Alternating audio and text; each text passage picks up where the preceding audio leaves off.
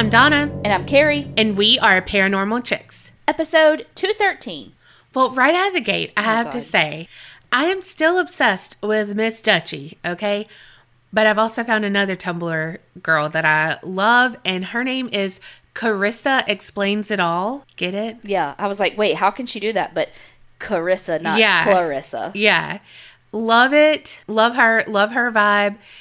So if you love Tumblrs like I do, she's in California. So when Miss Dutchie is sleeping? When she's sleeping, Miss Dutchie doesn't sleep, but when she's not live, Carissa is. Also, RIP to June's Journey. It's been like 3 weeks since I last played. I think I interchanged June's Journey for the Tumblrs. Color me fucking surprised. But I lasted a long time on June's Journey. It's because you have the hyperfixation of ADHD. Yeah. So you like go from like one obsession to the next. I mean, I do the same thing. Yeah. Hey, I have not bought anything to make Tumblrs though. That's a big pro, because normally I'd be like, oh, I could do this. Yeah. Let me do this. No. Yeah. Her toxic trait is she thinks she can do it and she can't. No. You think you can do these things, Nemo, but you can't.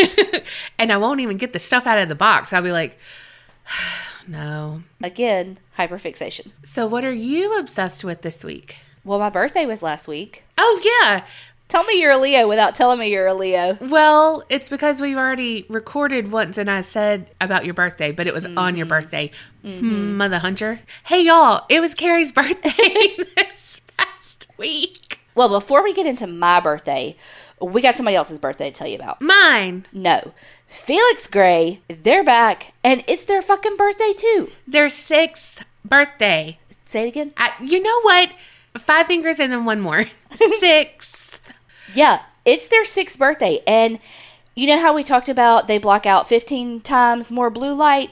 Well, I'm just going to say, in honor of that, they're giving 15% off everything. You know how we said they got prescription, non-prescription, readers, glasses for the kiddos who are doing all the schoolwork at home now because of COVID? 15% off of all of that good. And I really can say that the blue light, I didn't really know how much strain that put on your eyes until I started wearing my Felix Grays. And when I don't wear them, I'm like, oh, I kind of have a headache, or I'm so tired. Why am I so tired? And it's like, yeah, I didn't wear my Felix Grays. Cool. And that's from somebody that works from home. So she is always looking at the computer, doing podcast stuff, doing her new job stuff. And then, you know, me, part of my day is spent in front of the computer, but where it comes in handy for me is before bed when I'm wanting to play my games and stuff, but I don't want to stay up because, you know, the blue light thing makes changes your circadian rhythm thingies. Okay, I'm a doctor. Well, I said circadian. I'm pretty sure it's circadian. Well, you're just a Southern doctor. That's it. Yeah. I said it just like your mama would have said Oh, my God, 100. But yeah, it causes insomnia. Well, you know, I just looked it up, and it is circadian. I was right the first time. Trust your gut. Not when it says full. Ugh. But you can always trust Felix Gray to block out 15 times that blue light. If you suffer from dry eyes, eye fatigue, headaches, all of that can be symptoms from the blue light strain. So as always with Felix Gray, you can get prescription, non-prescription, just like I said. It comes with free shipping, free returns, free exchanges, all the stuff that we talked about. Go to felixgrayglasses.com/creep. And then from April 19th to April 24th is when you can get the extra 15% off of everything using the promo code birthday15. That's birthday15. But did you hear her? Free shipping, free returns, free exchanges. If it's free, it is for me. And you get 15% off everything from April 19th until April 24th. So run, don't walk. Put it in your fucking calendar so you'll remember. Oh, true. Head on over to felixgrayglasses.com. That's FELIXGRAY glasses.com/creep. But the promo code for the 15% off is birthday15. And that will start tomorrow. felixgrayglasses.com/creep. Promo code birthday15. We didn't do anything. Yes, you did. What did we eat? I don't even remember what we ate that night. Oh, yeah. We went to dinner And Donna got me cookies that were heavenly. Colby got me a Dairy Queen cake. Tiffany had to work, so she sent me money to get cheesecake at dinner, but I didn't do it because I knew I had, cookies and Dairy Queen cake waiting on me. And you have more cookies coming Saturday. Yes. Donna got me a pedicure. Colby got me some perfume I've been wanting. It's not a pedicure. I mean a manicure. Okay. It's a gift card. I can do whatever I want to with it. Yeah. You're not the boss of me. Okay, fine. Y'all went somewhere though. Yeah, but that wasn't like for my birthday. That was just like my sister was going and invited us. Oh. We went to the Eric Church concert in New Orleans. And I have to say, crowds are scary now. Yeah, COVID has got us all turned. Look, and not to mention, those seats were like medium-sized pizza friendly. So Colby and I ended up moving to some seats where nobody was sitting, and we gave each other a courtesy chair. Girl, that's also something that COVID has got me spoiled on. When you would go somewhere and it'd be like, skip this chair, Yes. go somewhere else. And I'm like, I don't have to worry about some stranger just sitting next to me. And then I'm like, do you take the armrest? Do I take the armrest? I don't want to touch you. I don't want to take up space over here. Well, and I kind of got my feelings hurt a little bit because I was sitting because there was 6 of us that went, and I was sitting on the end next to a stranger. Ugh, that's how I normally am positioned. Yeah, well, and it was next to a guy, and one time I'm 98% sure his wife said something like, she just keeps moving closer or something like that, and it's because Colby and I had just adjusted, and she said something like, she's just moving closer, and I'm like, I'm literally not, so it made me very uncomfortable, and so I was like, can we please move chairs? Gosh, she probably wasn't even talking about you, though. She definitely was. Okay. I say 97% just to give her the buffer, but she was. She definitely was. But that doesn't even make sense, because I know how you are, because I know, if you're sitting by a stranger, you're, all up on me to not be by the stranger. Yeah. And same with me. Yes. Because you don't want to be that, big person that's, taking up their seat. Yes. Well, also, here's the thing. I don't understand why people who aren't extra large pizzas don't think about other people. But see, we think about ourselves and other people. Yes. But for them, why didn't she sit next to you? Well, they were already sitting there, and I sat down. So they would have, had to get up and switch. So that would have been weird. Well, she obviously was weird about it anyway. But it was because he was, scooting closer to her, which is why she said so. I mean, I'm not, defending her because, whatever. But well, you were probably scooting closer to Colby. I just wanted to breathe. And then it's hot. There's a lot of people it's hot. My body does not need to touch anyone else while it's tacky. And she doesn't mean her outfit. I mean, that probably will be tacky. But yeah, sticky. No, we had a good time, though. Eric Church puts on a good show. He had a couple of, New Orleans locals, kind of celebrities, I guess, that were musicians that, he would bring up and sing with him. One of them sang, one of them played the boop, boop, boop, boop, trombone. And, man, it was good. Did he have Big Frida? No. Oh, okay. The trombone guy was called Shorty or something. Anyway, it was good, but not as good as Patreoners. Woot woot. Thank you so much, Courtney C. from Wisconsin, Kim R. from Oregon, Caitlin O. from Iowa, Sarah B. from New Mexico, Hannah P. from Australia, Kara L. from Wisconsin, Haley E. from Indiana, and Chris L. from Tennessee. Thank y'all so much for joining Patreon. There's so much freaking good over in the Patreon. Hopefully y'all are loving every minute of it. If you want all that shit and an episode shout out, head on over to patreon.com/theapcpodcast. Also, just a little side note, if you're in Patreon and you're like, I haven't gotten any new episodes, it's probably some kind of billing issue with Patreon because I don't know. They just love to do that kind of shit. But check your card or whatever and just make sure it's going through because it will not give you new episodes if your billing information's not going through their system. And remember, it's depending on your tier, an episode a week. So if you're having a hard time figuring out how to get the episodes and all of that, there is help stuff, 1, through Patreon, but 2, in the Facebook group for Patreon members, there's a how-to thing to get the RSS feed and all. Yeah, you don't have to listen on Patreon. Exactly. I would say don't. Well, my story this week came from a recommendation from Allison G in the Creepy Naughty Facebook group. Do you remember whenever I did that story on the kid, Jesse? Yeah. Okay, so Allison was looking up that story when she stumbled upon this story and was like, you gotta do it. So this is the story of an 11-year-old serial killer named Mary Bell. Oh my God, I literally just mentioned her. When? When we were doing about the death penalty. Great. Do you know this story? Yeah, I know this story. God dang it, I hate when she knows my fucking How stories. do you not know this story? Because I don't know anything. Okay. Okay, so Mary Bell was born across the pond May 26th, 1957. Her mom's name was Betty. We hate her. And when she had Mary, she was 16 years old and she was working as a sex worker. It's reported that when she had Mary, she told the doctors to, quote, take that thing away from me. Wow. So it was just instantly, Mary didn't stand a chance with her mom. But, you know, part of me, just from that situation though, part of me, it does break my heart. Her mom was only 16 and again, she was working as a sex worker, so there's no telling. I mean, she could have had some sort of sexual assaults. She could have had, you know, it could have been one of her clients or whatever. And she's like, I don't want this kid. I'm 16 years old. And she's doing the best she can to make ends meet, work as a sex worker, all the things. And we don't know what kind of life she was living or had lived growing up with, but no excuse, Mary was treated very poorly as a child. She was always known to be very intelligent, but also manipulative and very aggressive, and she had a habit of lying. Mary also had a lot of anger and would demonstrate violence not only to her family, but to her classmates. So when she was in kindergarten, she tried to choke one of her classmates. She wanted just to squeeze her throat to see what it felt like.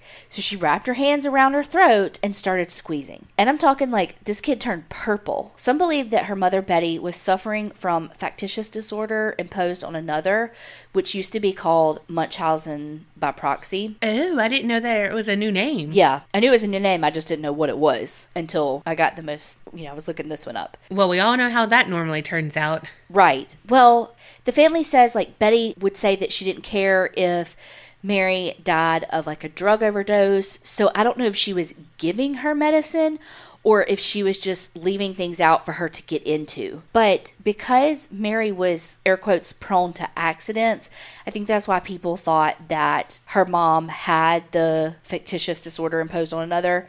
It's FDIA is what the thing is. But she just would have falls, and one time she did get into medication, stuff like that. That it's okay, but is she really this, air quotes, accident prone, or is it something bigger than that? After Mary was born, too, her mom would go to Glasgow on work to meet clients and such, and Mary would spend a lot of time either alone or with family members. And again, she was still really little. A lot of things said that her mom would throw her away. And I don't know, I think it's because it would say her spending time with other family members. And it was she would just get rid of her, pawn her off on anyone so that she could go and do what she wanted to and not have to deal with Mary. Now, one thing I read said that Mary had an older sister that's part of this next little story, but everything else said it was Betty's sister and it was an aunt. But either way, at one point, in a way to get rid of Mary, Betty actually gave her to this woman who had been trying to adopt a child and had been refused adoption. And Betty was like, sure, take her. And Betty's sister swooped in and was like, absolutely not. And got Mary back. Mary was almost gone forever from Betty, and the sister swooped in to keep her from going with this woman who clearly something was up if they're not allowing her to adopt. Well, sometimes, because sometimes those adoption things but we're talking 1960 something. Yeah. Also, all I can picture is, here, hit Weezer. When you're yeah, here, take her. Never in the history of cinematic anything have they portrayed Donna and my friendship more than Weezer and Clary. That's so true. I am 100% Weezer, and she is 100% Clary, and she pokes the motherfucking bear all the time. Yes. That scene with them, if you've never watched Still Magnolias, go watch the scene right now of Weezer and Clary sitting on that damn bench. Yes. That's us. So us. It's so funny too because I saw there's this company in Louisiana called Flirty Girl, Fleur de Lis, but Flirty Girl, and they have a shirt from Still Magnolias because Clarice says, oh, look, it's almost time for the Easter Bunny. Yeah. And they have an Easter shirt for that. And I'm like, I want it so bad. But like, how perfect we're talking about that, right? When it's Easter. Yeah. Another thing that Betty would do when she wanted to be able to have alone time with her clients, or anybody for that matter, and she didn't want to deal with Mary, is she would give her medicine to make her sleep. And a lot of stuff says like drug overdoses, but I mean, I picture like she's just like giving her Benadryl to make her pass out. One of the probably biggest things that is kind of not controversial, but it's not been proven, but Mary said that this happened. When she was about 4 or 5, her mom started like offering Mary to her clients. Wow. I don't know another way to say that.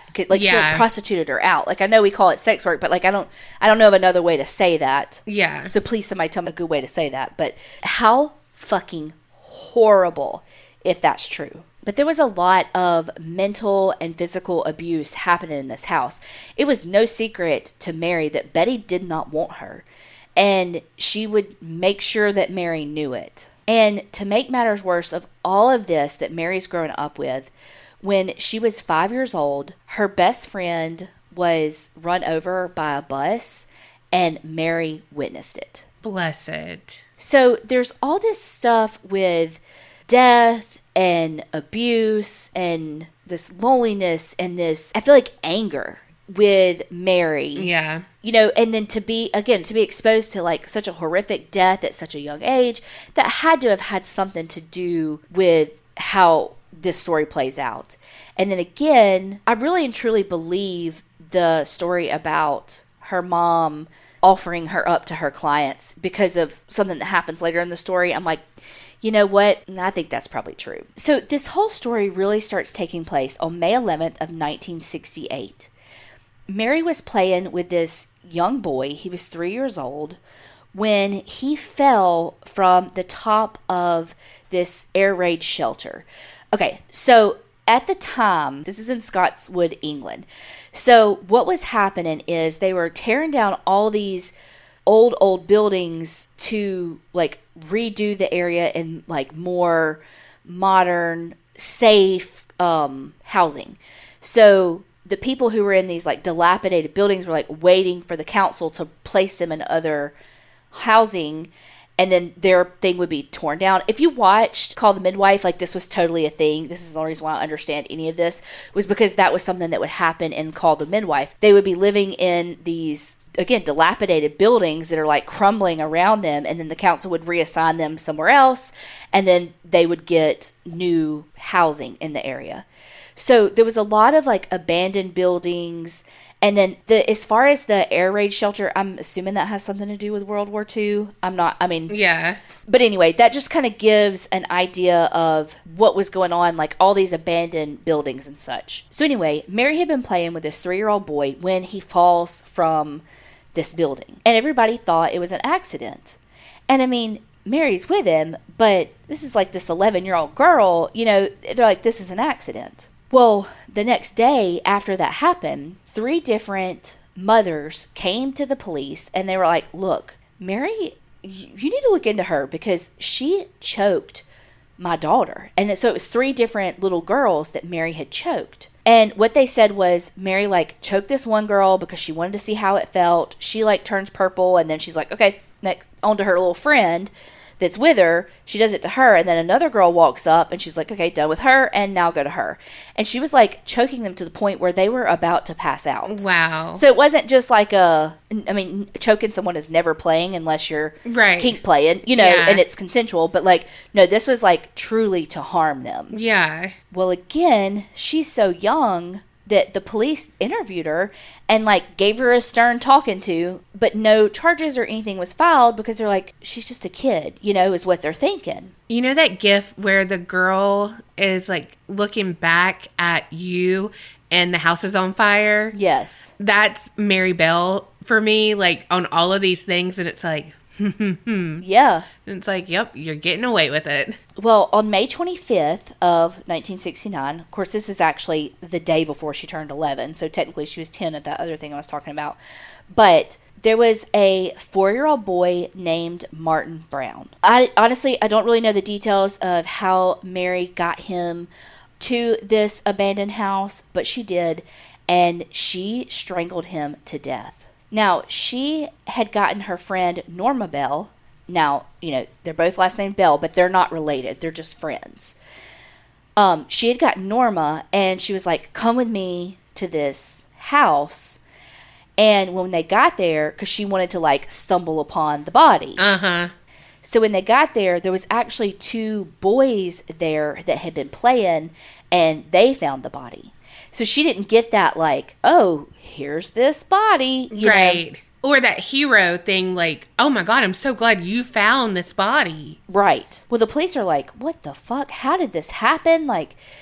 There's not a lot of blood at the scene. There was a little saliva on Martin's face, but there was no signs of violence. Well, yeah, because he didn't have a chance. Right. And they found an empty bottle of painkillers on the floor. And so they were like, well, I guess he must have accidentally swallowed these pills. And so they ruled his death an accident. Oh, my goodness. But I'm sorry. What 4-year-old, 1, knows how to swallow pills, and 2, pills from 1968 when they weren't coated in yummy candy like an Advil? Right? And was there a glass anywhere? Right. I mean, and if it's a whole bottle of fucking pills, you're going to need a fucking gallon of fucking water to wash all that down. And and I don't think Mary was malicious and staged the pill bottle. I think it was an abandoned house and there just happened to be an empty bottle of pills right there. So it was just luck of the fucking draw for Mary with that. But I can remember being, I don't know, maybe 5 or 6, and the doctor telling my parents, because they told me this and we did this, we got Red Hots and I would just swallow them, and that's how I learned how to swallow pills. Ew. Because you have to teach a kid to do that. Yes. I didn't swallow pills until Nuprin. If y'all are old enough to remember that, the yellow nasty pill. Well, it wasn't nasty until you had to dissolve it, which my mom did. I don't even know what that is. And it cured everything, okay? Probably why it's off the market. But seriously, she had to chop it up, let it sit there and dissolve, and then I'd have to swallow that. It got to the point, I think I was in middle school by the time I finally started swallowing pills. Really? Yeah. Because and now she swallows everything. I mean, look, I might be a late bloomer, but I excel. So poor Martin's family is grieving this death of their 4-year-old that, by all accounts, is an accident. But then Mary Bell shows up at their house and she's like, hey, can I see Martin? And the mom's like, oh, I imagine she's like, oh, sweetie, Martin passed away. She gently tries to tell her insert a scene from fucking My Girl. Oh my God, I literally was thinking that. And Mary's like, no, I know. I want to see his body in the coffin. So fucking weird. And the mom is like, do what? Right? And slams the door in her face. Yes. The audacity of that little girl. Right. So I think from then, Martin's mom was like, this is weird. This is really weird. Well, then, okay, her friend Norma Bell, Mary Bell and Norma Bell, they are 2 peas in a criminal pod. Because Norma's got her shit too. We don't know much about her. But we do know that not long after Martin's death, Mary and Norma started breaking into a nursery school. So they started vandalizing this nursery school. And they were writing notes saying that they killed Martin Brown. Which is why I think that Norma might have actually been there when she killed Martin, versus okay, hey, let's just go to this place, because she was either there or after they went and found him, Mary fessed up. Right. It was one of the two. But either way, Norma knew what was up. Well, the police just assume that these notes confessing to killing Martin is a terrible prank because they had ruled his death as an accident. And there had been a lot of break-ins in the area, and specifically at this school. So the school decides to install an alarm system. Growing up, I lived across the street from the high school and the elementary school, and you could hear the school's alarm go off at my house like if somebody opened the door on the weekend, or, you know, let's just say somebody was there like cleaning or whatever and they set it off, you could hear it at my house. You remember that weird guy that was at that church that like Oh broadcasted? my God. Yes. Okay. So next to the high school, there's a church, and this guy would sit out with he had like a little RV. Yeah. Would park at this church, and in the middle of the night would broadcast like via megaphone hymns and sermons. And you could be laying in my mom and dad's bedroom with it quiet because it's a highway. But if no cars were going past because it's like midnight, you could hear this music and this guy's sermon through their bedroom windows. So creepy. It was I was like, do I hear something? The creepiest thing. He finally, like, I think lots of people reported it because it's disturbing the peace. Like, yeah, it's midnight and I can hear your shit blaring no matter what you're playing. You're blaring something outside and it's coming through my house at midnight. So he got like a bunch of disturbing the peace things and eventually he stopped. But it's like, who are you doing this to? People are going by in cars going 65 miles an hour. They can't hear you. What are you doing? Oh, it was creepy. Creepy. So anyway, the school installs an alarm system, and not long after that, they actually catch Mary and Norma at the school. But they weren't vandalizing. They were just hanging out there like too late and, you know, just loitering. Mm-hmm. And so by the time the police got there, you know, they weren't doing anything. They were just hanging out. They weren't vandalizing anything. And so the police were like, okay, you really shouldn't be hanging out here. And they let them go. So Mary's had a couple of run-ins with police and just, you know, weird shit with people. Like, again, she's like strangling her classmates. So she doesn't have any friends. She's a loner, other than Norma. She's a loner. And people just don't believe anything she says either. She's known to be like a show-off and a liar, which we kind of talked about earlier when I said she was known to be manipulative and like a pathological liar, basically. So when she started saying to her classmates that she had killed Martin Brown, they don't believe her because they're like, it was an accident.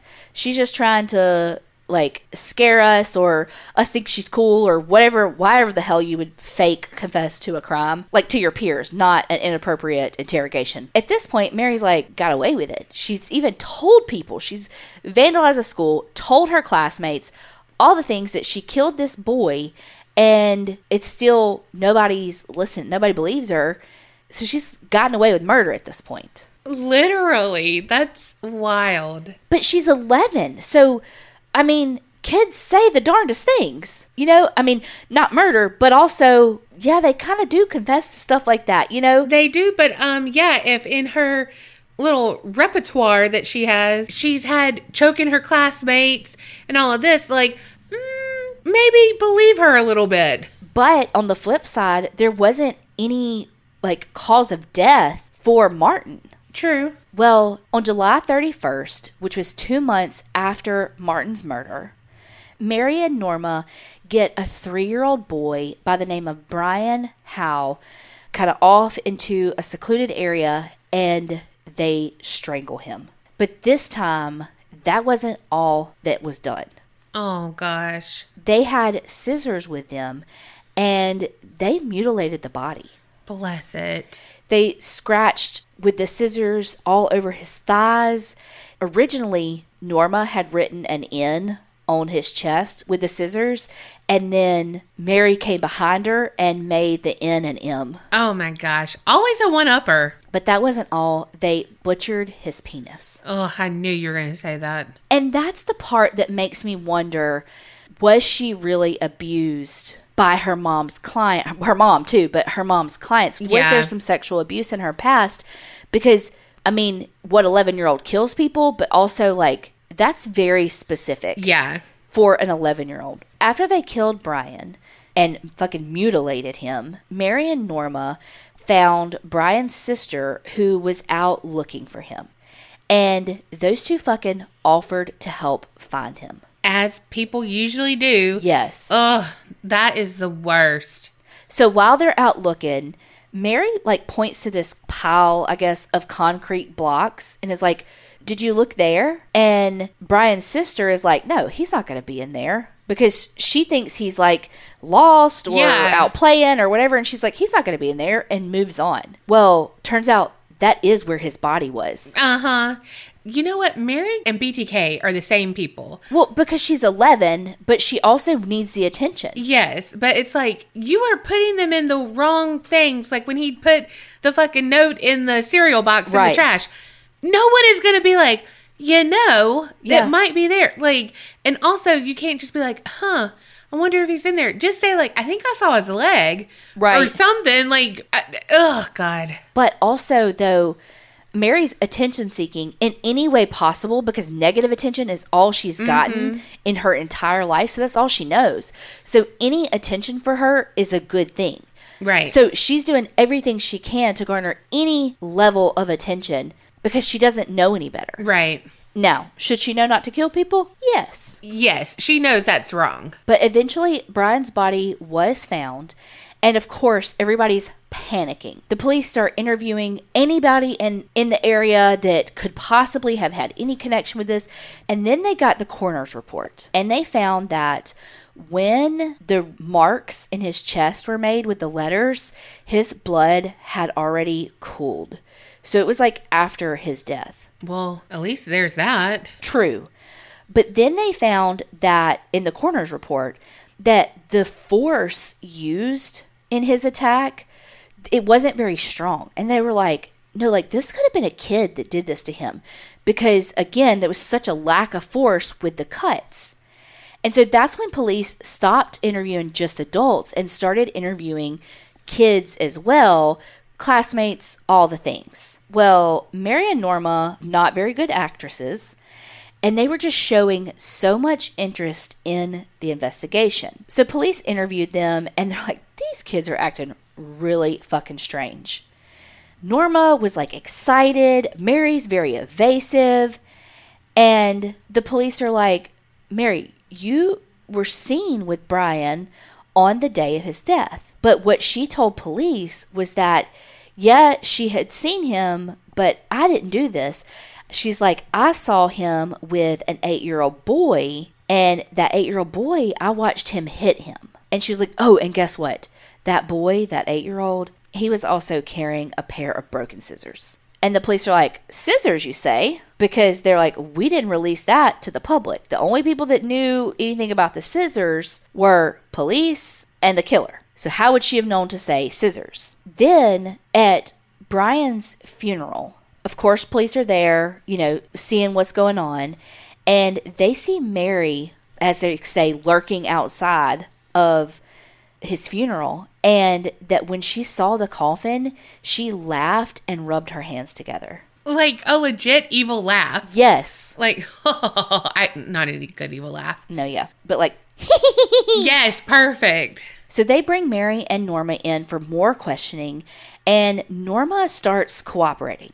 But of course, she's minimizing her participation, and she's putting all the blame on Mary. So they bring Mary in, and they're like, well, this is what Norma's saying. And she's like, no. I didn't do any of this. Norma did everything. So Norma told police that Mary took her to show her Brian's body. And that Mary told Norma all about how she squeezed Brian's neck and how she really enjoyed it. And now, Norma's been very evasive. She's just telling stuff on Mary. So they don't really have anything on her, but they end up arresting both of them for Brian's murder. During the trial, the notes that had been written at the nursery school came back to haunt Mary.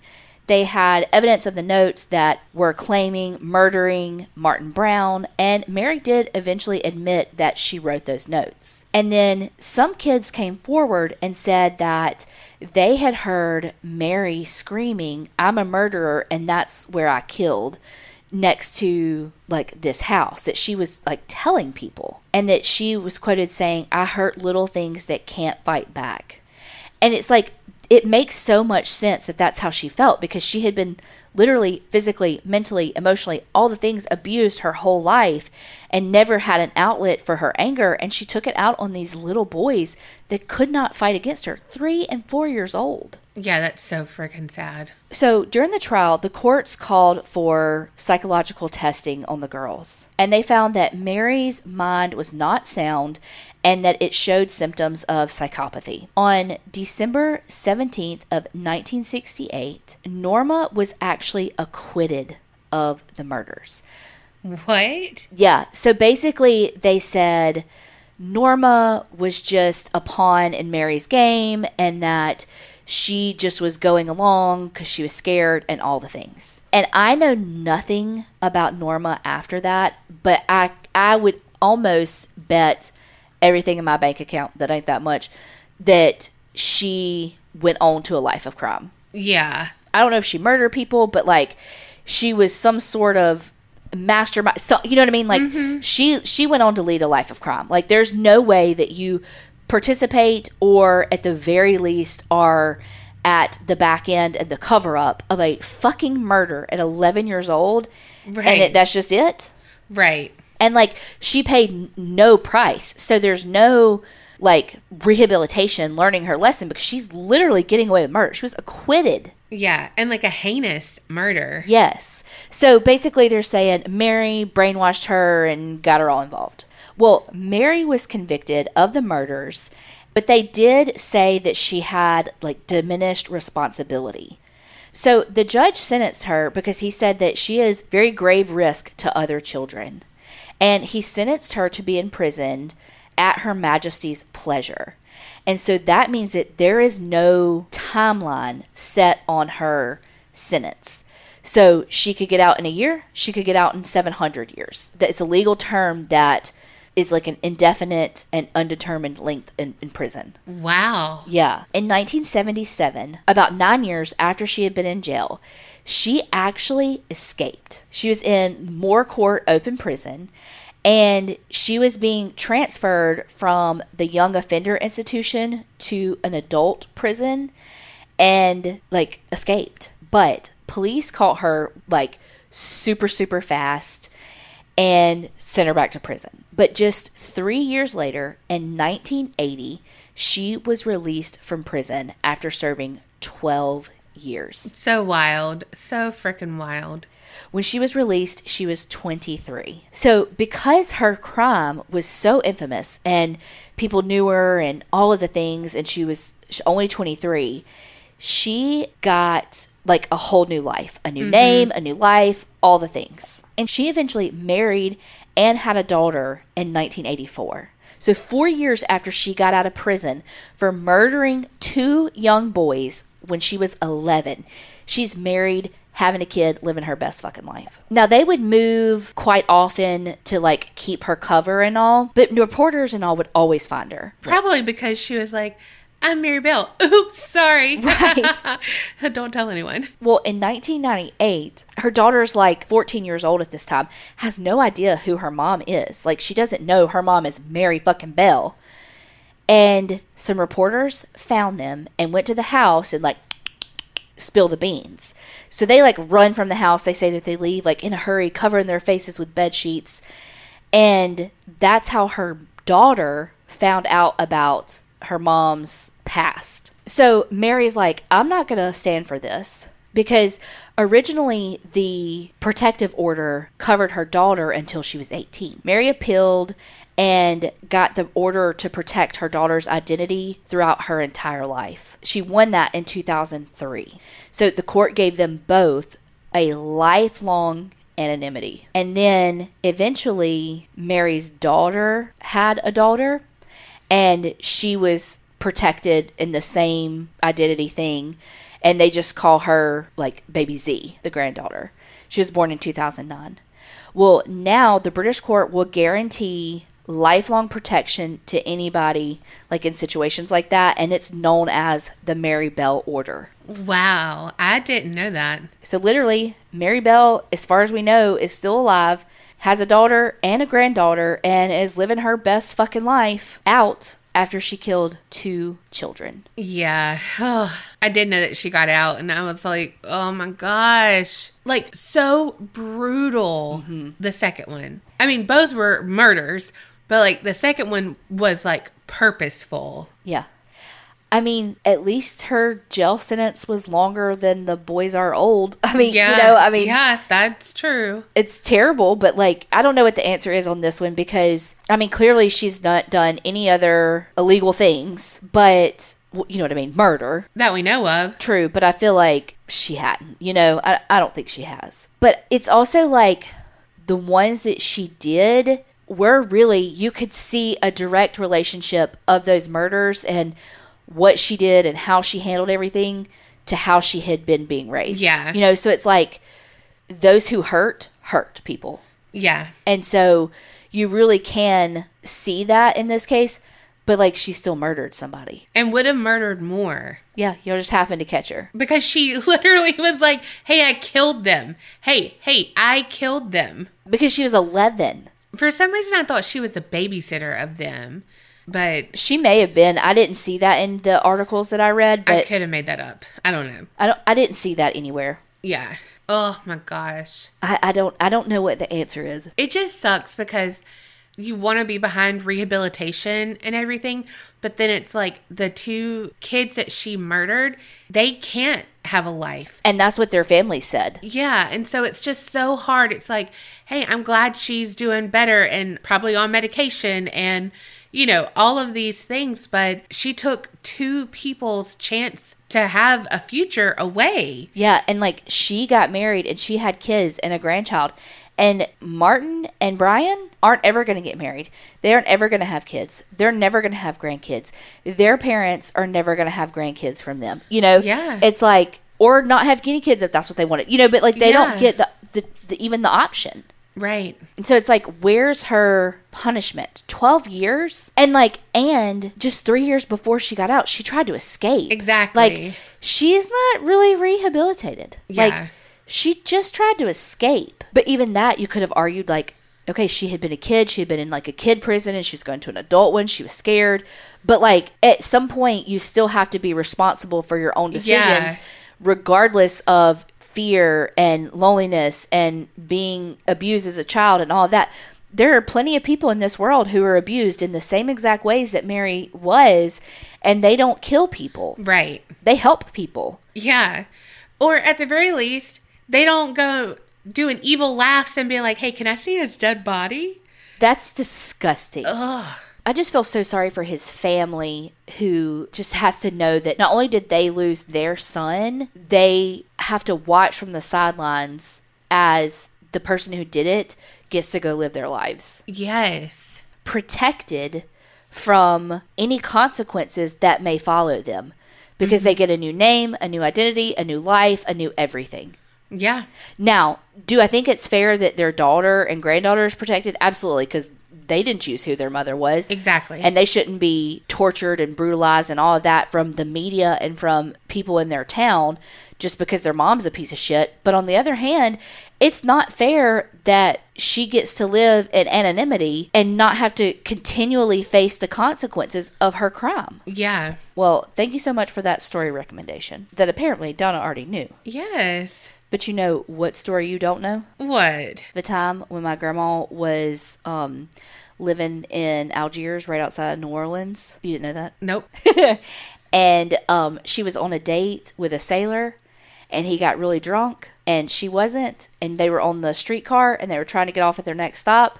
And he wouldn't wake up, and she was like, bye, and left him on the streetcar, passed out drunk, and she left him and went home. That's hilarious. Your grandma did not give 2 shits. No, way before her time. And that right there is what's so great about our next sponsor. And if you guessed it, we're talking about Storyworth. And I love this so freaking much. I want to do this with my parents, like, now. And it's perfect for Mother's Day that's coming up. So basically, if you don't know what it is, it's an online service that sends emails to whomever you choose. A mom, a dad, a grandma, any relative, a friend, literally anyone you want. And they get an email a week with these questions that are thought-provoking, that they can answer in any way. And it could be stuff like, what's some of the best advice your mother gave you? If you could do it all again, what would you do differently? Just so you can really know the inner workings of their thoughts and their stories. And then after a year, Storyworth compiles all those answers to all those stories and any photos that they want to include, because, they can just attach it, any photos that they want to include, and it puts it all in this really beautiful keepsake book that you and everyone can enjoy. I really wish I knew about Storyworth when my mom was alive. Because, I've told so many stories about her and everything, but there's still so much that I can't remember or I didn't know, like little stories like you just told about your grandma, like maybe I didn't know that. And I really wish I would have had that. It's just the perfect way to get these little, like you said, these little tidbits from your loved one, especially right here at Mother's Day. You can send it to your mom and you can get some of these amazing stories and pieces of advice and thoughts that you never even knew that you were missing. And then it's all put into this book that you and your kids and your kids' kids can enjoy, and you can continue passing down their legacy. Yes, and you know what? It's a gift for everyone, because even though like your mom is the one who's answering the questions, she's still getting to like relive that or to think about what she would want to say to you, or, she's getting to interact with you in your life at some point. And we all know that like our parents want to be in our lives more. But too, I like how you said, like, it gives them a chance to like relive and think about things from their parents and the people in their lives that they have interacted with that may have already passed. And it gives them a chance to relive that. So this is the perfect time to give all the moms in your life this meaningful gift that you and everyone can cherish forever. For a limited time, you'll save $10 on your first purchase when you go to storyworth.com/creep. That's STORYWORTH.com/creep to save $10 off your first purchase. This is such a precious gift that, I love this. So head on over to storyworth.com/creep. All right. Well, this week I am telling you a classic haunted house story. We're going to Mitchell, Indiana. In 1894, Dr. George White and his wife, Sarah, they built a home that we're going to talk about today. The home is like 3,700 square feet, 3 bedrooms, 2.5 baths, formal living, dining, has a stone basement, and an attic. Has its own basement or stone basement? Oh, sorry. Has a stone basement, like made of stone. Oh. So not like a dirt basement. Oh, okay. Are dirt basements things? Yeah, Creep Mom has one. Oh, okay. I think. I'm pretty sure. Insert her being like, no, I don't. I'm pretty sure. And also, this is back in the day, so I think like they had like root cellars and all that stuff, right? Yeah. All right. Well, they sold it pretty quickly, and I don't know why they did. I don't think it was anything sinister, though. But in 1899, another doctor and his wife bought the house. So enter Dr. John and Jessie Gibbons. They lived in the house for a bit and then decided that they would have Dr. John's practice out of the house as well. So in 1910, he started seeing patients out of 2 rooms on the first floor. There was this ad he put in like a yearbook, and so it was like a picture of him, his address, which was 714 West Warrant Street, and it said, calls answered day or night. And I was like, I am not about that life. I am not going to be on call 24/7. I can remember being like in high school and thinking I wanted to be a doctor and being like, how does that work? They are literally like on call all the time. Like, how do they just go out and have a drink or whatever? Because if they have to get called in, like they can't have been drinking. Like, how do they just live their lives? Right? I mean, I still don't know, but I think it has something to do with they, take turns. Yeah. Well, when he was the one and only, he was still doing it. And so he ended up having his practice there in that house for a little over 20 years. Now, I don't know if the Gibbons could have biological children, but what they chose to do was adopt. There's one story that says a family was traveling by the Gibbons home and there was this incident with their carriage. Well, sadly, it resulted in the father dying instantly and then the mother soon after. And so there was this child left without anyone. So the Gibbons took in the girl, and her name was Rachel, and she was 10 years old. Unfortunately, in 1912, it was around Christmas time, and Rachel was in the front parlor peeking at the presents underneath the tree. And she knocked over a candle on the Christmas tree, because that's how they used to decorate. Right. You know, I didn't know that. They had to explain it to me, but I was like, oh, yeah, that makes sense. But her nightgown caught on fire, as well as some of like the floor and stuff. And you can actually still see some of the evidence from that fire on the woodwork in the parlor. Sadly, Rachel was burned pretty badly, and she died 2 days later upstairs in her bedroom from complications of her injuries. Gosh. Now, there's a rumor that said Dr. John actually gave Rachel an overdose of morphine for her pain because he viewed her as damaged goods from the fire. Oh, surely not. Right. Well, I'm going to tell you a little bit more about him too. But like, they adopted this child. Like, I mean, I know people do really terrible things to kids they adopt. Right. Insert the Hart family, but like, surely not. I just think it's so sad if he like looks at her, and I don't know where she was burned at, but if he's like, she'll never find a suitable husband and right. all of this. And so, you know, and maybe he thought she'll never find a suitable husband and her life is going to be so miserable. So I might need to help her now. Like, I don't know what was in his mind. Well, and look, and I am all for assisted suicide. Same. If it's like consensual. Yes, that's the big word here. Well, there was another child they had, a 10-month-old infant, Elizabeth, and she died in the master bedroom. And now we don't know her cause of death, but we do know that infant mortality was high. Yeah, absolutely. They had another adopted daughter, Helen, and she did not die young, so I feel like they didn't, you know, it's like, yeah, they had these two deaths, but it wasn't like they adopted these children just to harm them. Right. Well, about 2 or 3 weeks later, in 1934, Jessie, the wife, she passed away in the house due to complications from pneumonia. Sheesh. About 3 years after his wife died, Dr. John was basically forced into retirement. So Helen, his daughter, she basically wanted people to do like a welfare check, but not like, hey, are you still alive? But like, hey, are you sane or insane? And so it was like this insanity inquest. And what they said was that he was very emotional. At times, he didn't know where he was. He talked very incoherently and could be violent at times. And that's not how he had been. He had always been super nice. You know, he dealt with the public all the time. But there were some rumors that he was a bad doctor. So what kind of like bad doctor? And again, these are rumors, all rumors. I have no proof. But they said that he would touch some of his female patients inappropriately. What the fuck? Yeah. And then he would do abortions, but they were quite, like, gruesome, and he wasn't delicate with the situation. Nor was it legal back then, right? Yeah, I don't think so. And I say that to say, if he's doing illegal things, I mean, is he doing other illegal things?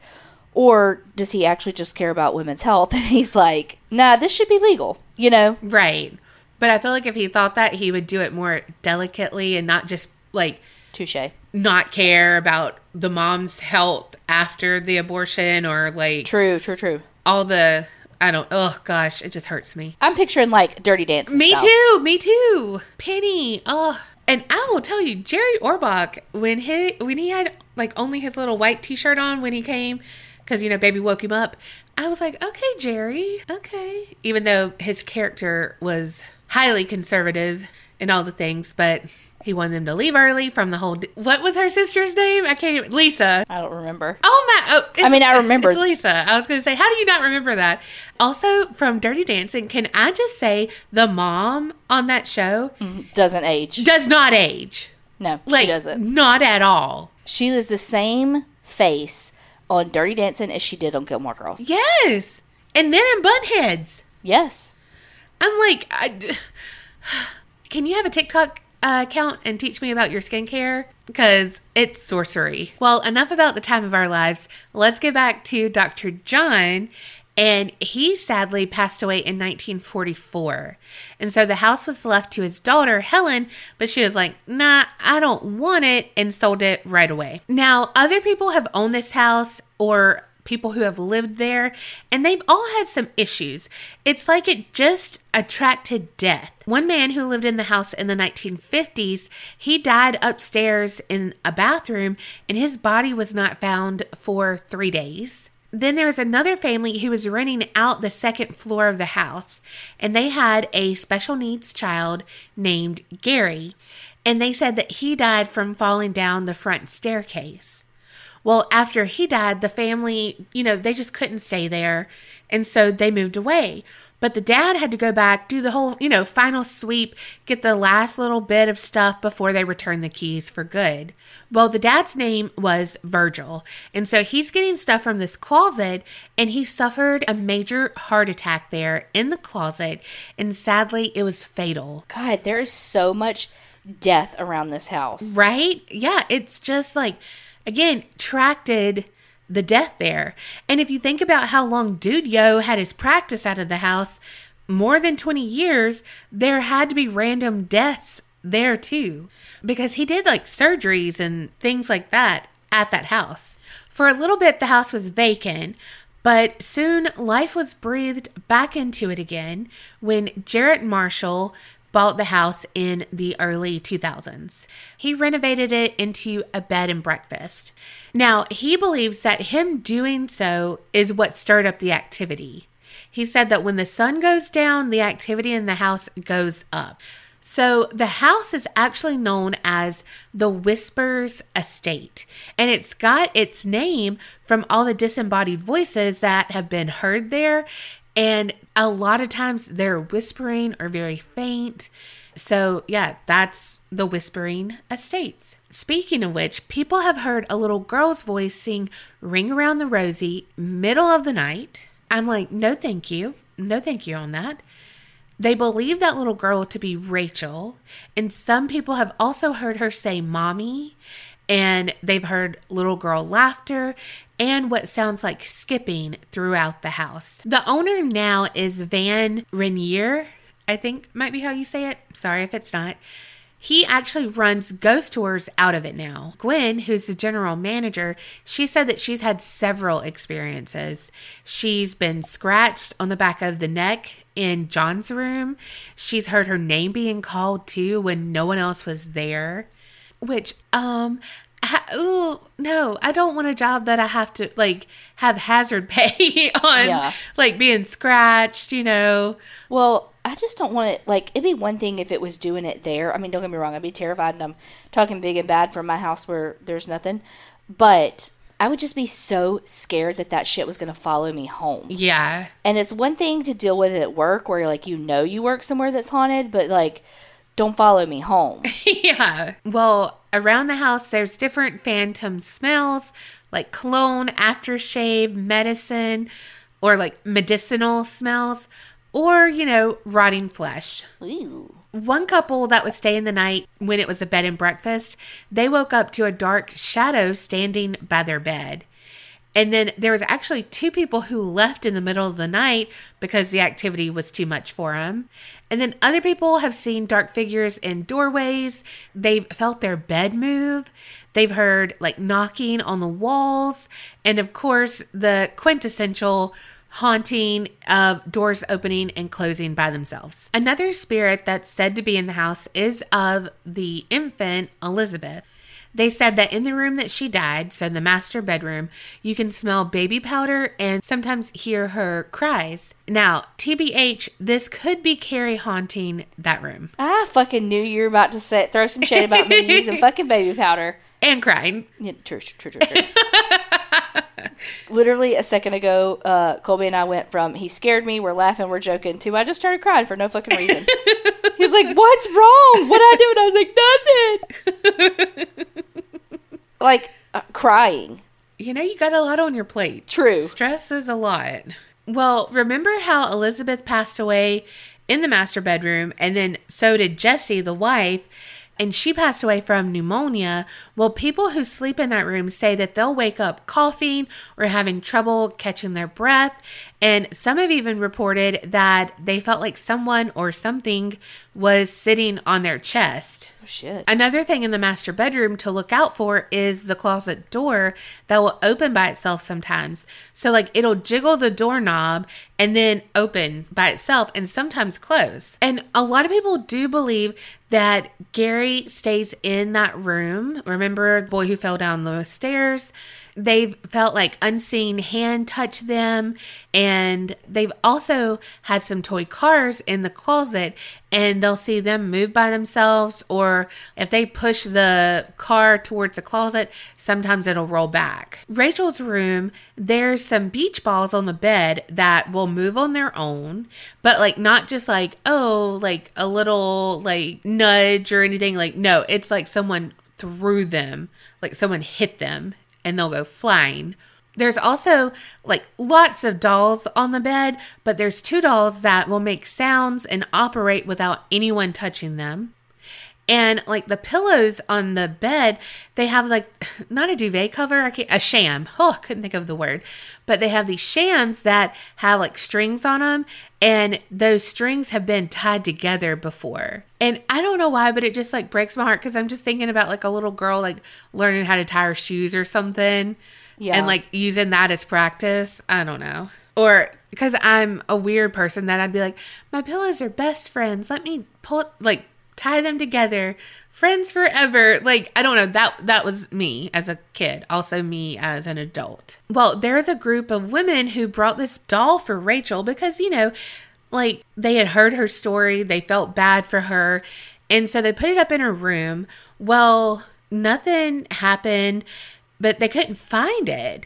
And they were like, okay, well, maybe someone moved it, whatever. Well, they left, came back like 3 months later to do another tour. And they were like, hey, did y'all ever find that doll that we put there? And they were like, no, we looked and we could not find that doll.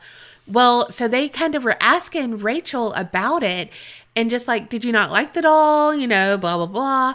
Well, they went upstairs and there was the doll, but it smelled like smoke, but it wasn't hot to the touch, but it looked like it had been slightly burned. Yeah.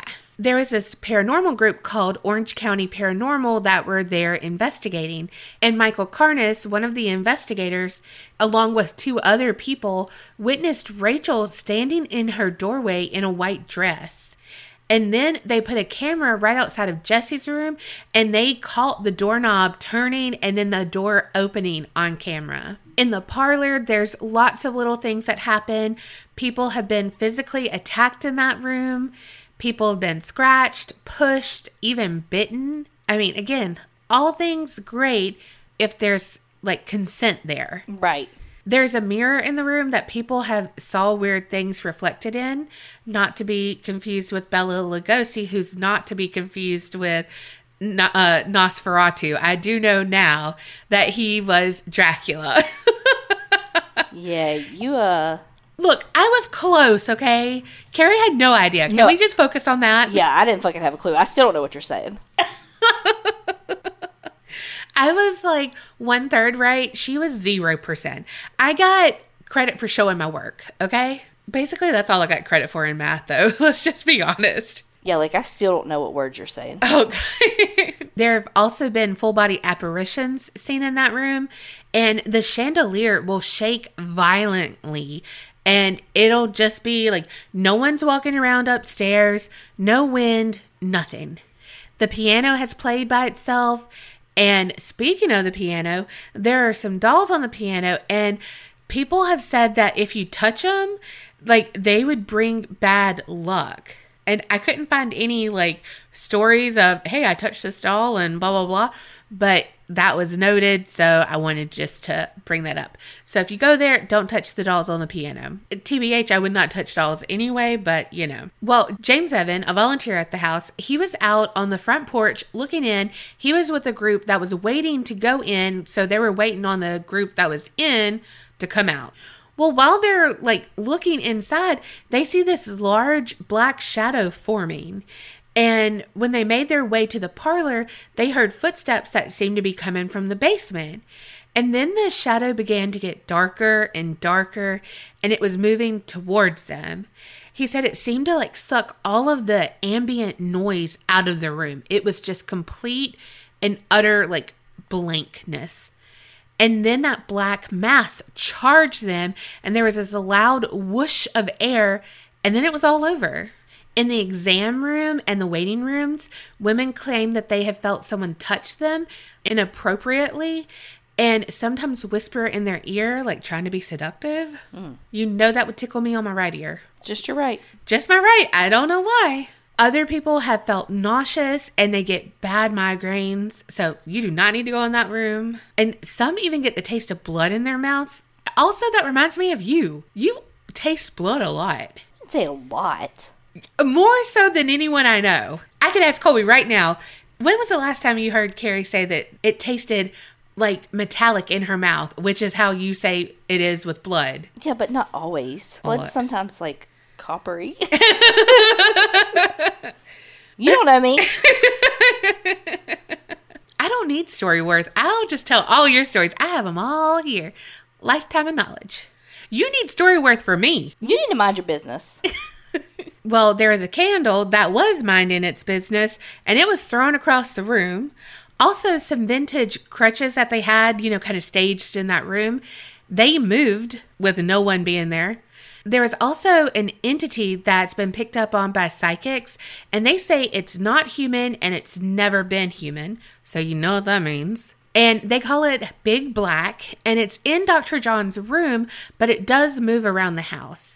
Another thing people have experienced in the bathroom for the doctor's area is the toilet shaking. And we know Carrie... Yeah. I will break a toilet seat. Like, the other day, Colby and I were in Tractor Supply. Yes, a sentence I never thought I'd say in my life. But look, that's where we get Jax's food, and we give him a bath there because they got a washing station. It's my place now. But Colby heard a loud crash, and I came out. He said, "Did you just break their toilet?" And I was like, it definitely shifted. Oh, God. I don't know why this whole story reminds me of you. Okay. Well, they also did see the bed and couches shake, too. Well, and her and Colby be making the bed and couch shake. Mind your business. There ain't nothing wrong with that. There's a nursery there, and the rocking chair in there has moved by itself. A sconce on the wall has fallen without anyone being around it. And on a tour one time, a 9-year-old girl was scratched in this room. Then there was this other wild time that an aunt and a niece duo, they were at the tour, headed downstairs from this nursery room, and the aunt was basically lifted up and over her niece and like kind of thrown down the stairs where her face almost hit the door. So they weren't like at the top of the stairs. They were kind of like almost at the bottom, but she was like she didn't know what happened. She was just off the ground over on the floor then. And she's like, I never even touched my niece. Like, how did that happen? Like, she couldn't recreate that if she wanted to. Yeah. Even the owner had an experience on those stairs. He said that he had gotten cocky, thinking, well, like, I haven't been pushed on these stairs yet. And it was around 3 a.m, and all of a sudden, he felt a cool breeze behind him, and then he went flying down the stairs. It resulted in 8 stitches above his eyebrow, and the doctor was like, you're lucky you didn't crush your eye socket. Shit. And remember Virgil, Gary's dad? Well, in his closet, a girl has felt like she was being choked. A staff member was locked in the closet and the lock is on the outside. So like, yeah, it could have been someone playing a joke on them, but if anyone would have been around, they would have heard it. It's an old house. Like, it doesn't matter how, like if you're an extra small pizza, extra large pizza, like you're going to make the floor creak. So they didn't hear anything around and they were locked in. People claim that they were pushed in there a lot. And one time someone said that they saw a large horned entity in that closet, but couldn't find a whole lot on that. While a paranormal team was in that closet, they were doing an EVP session and they caught a little girl's voice that said, "Let's play." And then another set of members like went into the closet, that group left, and that same little girl's voice said, "It's me." And you can hear both of these on the Whispers Estates websites under Disembodied Voices. How you said "it's me," everybody who listens is like, can y'all please stop talking about TikTok? But have you seen that TikTok of that girl that she gained some weight and she shows a picture of her old self and she's like, "It's me, Jessica. I'm in here." Yeah. Yes. Then in other rooms, there have been a glowing pair of eyes that were seen in the dark. Some guests have experienced bad night terrors when they slept in a certain room, and it was actually the red room in the attic, and they've also been bitten in that room too. There's this entity that they have on the property, and they say it crawls, and you can just kind of really see it out of the corner of your eye because it's pretty fast, but it's got really long arms, and so it's like propelled by its arms, but it has kind of a short torso and really short legs. So kind of like a weird salamander. Ugh. Oh, and another thing that the psychics picked up on were 4 graves outside the home. They said they believed one was Rachel and one they called a pit grave because that's where Dr. John would throw all of his amputations, internal organs that he removed, and the fetuses. Just like in the yard? Like it would be graves, like he dug like a pit. Gotcha. And threw all the stuff in, and then would like cover that a little bit, throw some more in, cover that a little bit, and blah, blah, blah. And we've talked about portals before. Well, they believe a portal runs from the front parlor all the way to the attic on the 3rd floor, which is probably why all of those people have terrible night terrors who sleep in that room. A group investigated the house, and I found them on paraholics.com, and this was in 2014. They heard running footsteps, some of the cameras malfunctioned, and one of their investigators became nauseous while they were in the attic area. They returned in 2015, and they heard some like overhead knocking. They had their batteries drained, and they did have like communication via like, light this up if your answer is yes kind of conversation. But I thought it was hilarious that on their site, they say that this house has an extremely high EMF level, and it's caused by the wiring. And then they follow that up with, quote, "In other words, don't get a ghost boner when your K2 flashes like mad." Damn. I was like, oh my God, I love y'all. I freaking love y'all. Also, it's called paraholics.com. Like, I love you. But that is what I have on the Whispers Estates. I love that those people are like, look, this has a high whatever you just said. Mm-hmm. So like they aren't just perpetuating like, oh, it's so haunted. They're like, no. Like you're going to get this reading. Yeah. I will say that it's listed like among the most haunted in Indiana and like in the world and like all of that. I mean, obviously I just read a shit ton of stuff that's happened and there's so much more. I got some of this from a YouTube documentary. It's from like Timeline, I think. I'll have it in the show notes, but it was like an hour long and it was pretty interesting. So they had, more stuff on that too. I sure hope he wasn't a shit doctor. I know. Well, on that documentary, they said that one of the local residents said that everyone said like that's where the bad doctor lives. And so when she would be walking to school, she would like cross the street so she didn't walk in front of the house and then cross the street back. Damn. So I don't know if it was, I don't know, like who knows what it is, but like it was a thing, Yeah. One, if we learned anything from Dr. Death, they're not going to shut down the doctors or the hospitals. Mm-hmm. That terrifies me where you can't trust people who you should be able to trust. Mm-hmm. Ugh. Well, whether or not that place is haunted, it has definitely seen a lot of fucking trauma. It really has. Like, awful deaths. Like, even the heart attack in the closet, it's still a traumatic, like, sudden death. Yeah. Well, and then think, like, he was just going to get some stuff. Hey, honey, I'll be right back. Yeah. And then, like, hey, your dad's not back yet. having to go back to the house where your son died to find your husband dead. I don't even know how you mourn that. Oh my gosh. It's crazy how like these older stories are sad, but it's not like if we were talking about a child serial killer that like just happened, it would be this god awful story that we were like, oh my God, you know? I know. Well, not that people weren't bad back then, because, oh my God, you've had terrible stories that you've covered, and it's just like, oh my gosh. But I feel like when you cover more recent stuff, everything, like, people are just, like, more crude and stuff now. I don't know. It wouldn't just be like, well, never mind. Actually, Mary Bell did do some heinous shit on that second one.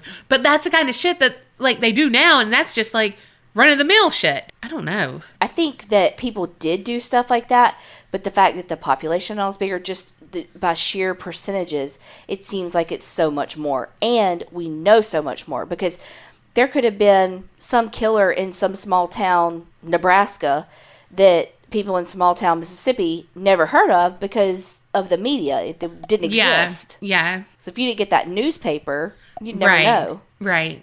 There's no telling how many stories we don't know from back then. Right. Well, thank you so much, Allison, for the recommendation. Y'all tell us what y'all think about this case, too. Like, I know we talked about recently about the death penalty and kids of a certain age, but what do y'all think about her being out and able to live her life? Let us know. And is this house really haunted, or does it just have some weird wiring? Let us know what you think. Thank y'all so much for listening and supporting us. Don't forget, you can always support us by subscribing, reviewing, all the things on all the places. And remember, creep it real and don't get scared.